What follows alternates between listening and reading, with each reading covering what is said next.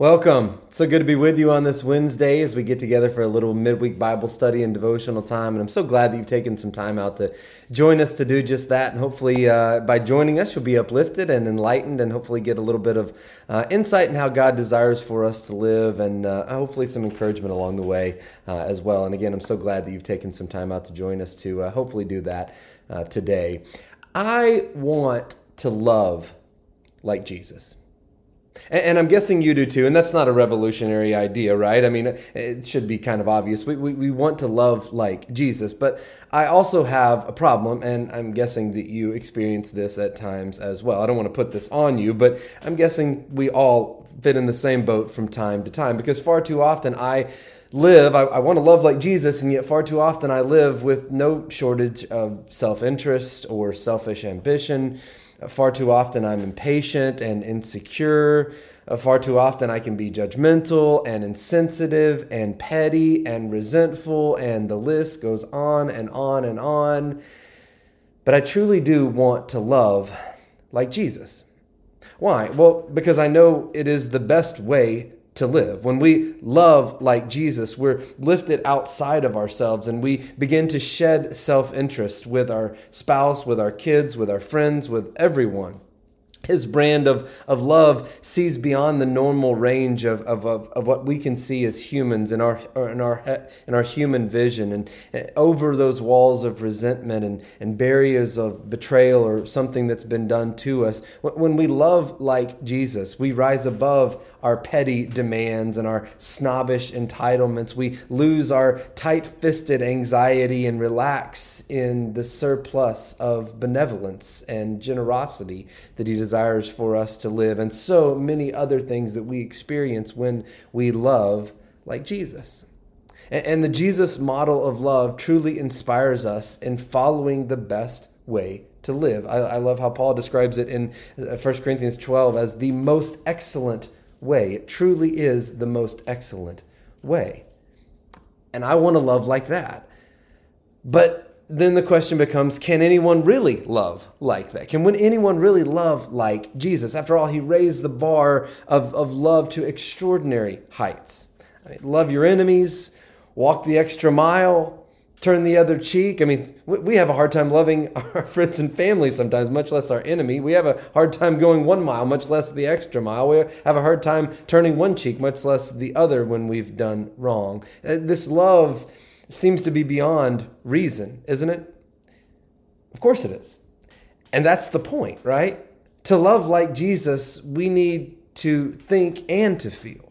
We need to reason and have the emotional side of it. We have to have both head and heart working together, and ultimately God bringing them together through the gift of His grace and His love in our lives. That is the only way to bring perfect love into our imperfect lives. And here's the truth. When you open your heart, love changes your mind. Just let that sink in for a moment. Your mind can do an about face and be transformed when it receives a divine impulse from your heart. You'll experience a revolution in your thinking when you allow your heart to enter the conversation. If you're seeking a reasonable love, a love that makes sense, a love that is purely reciprocal, and we do this and so we get this. If you think of love just in terms of what is reasonable, then you will miss out on a love that is extraordinary, a love that is not cautious but extravagant. You'll miss out on the power to find a love that you didn't even know you had, because you really didn't, but it exists through God's love for you and in you and through you.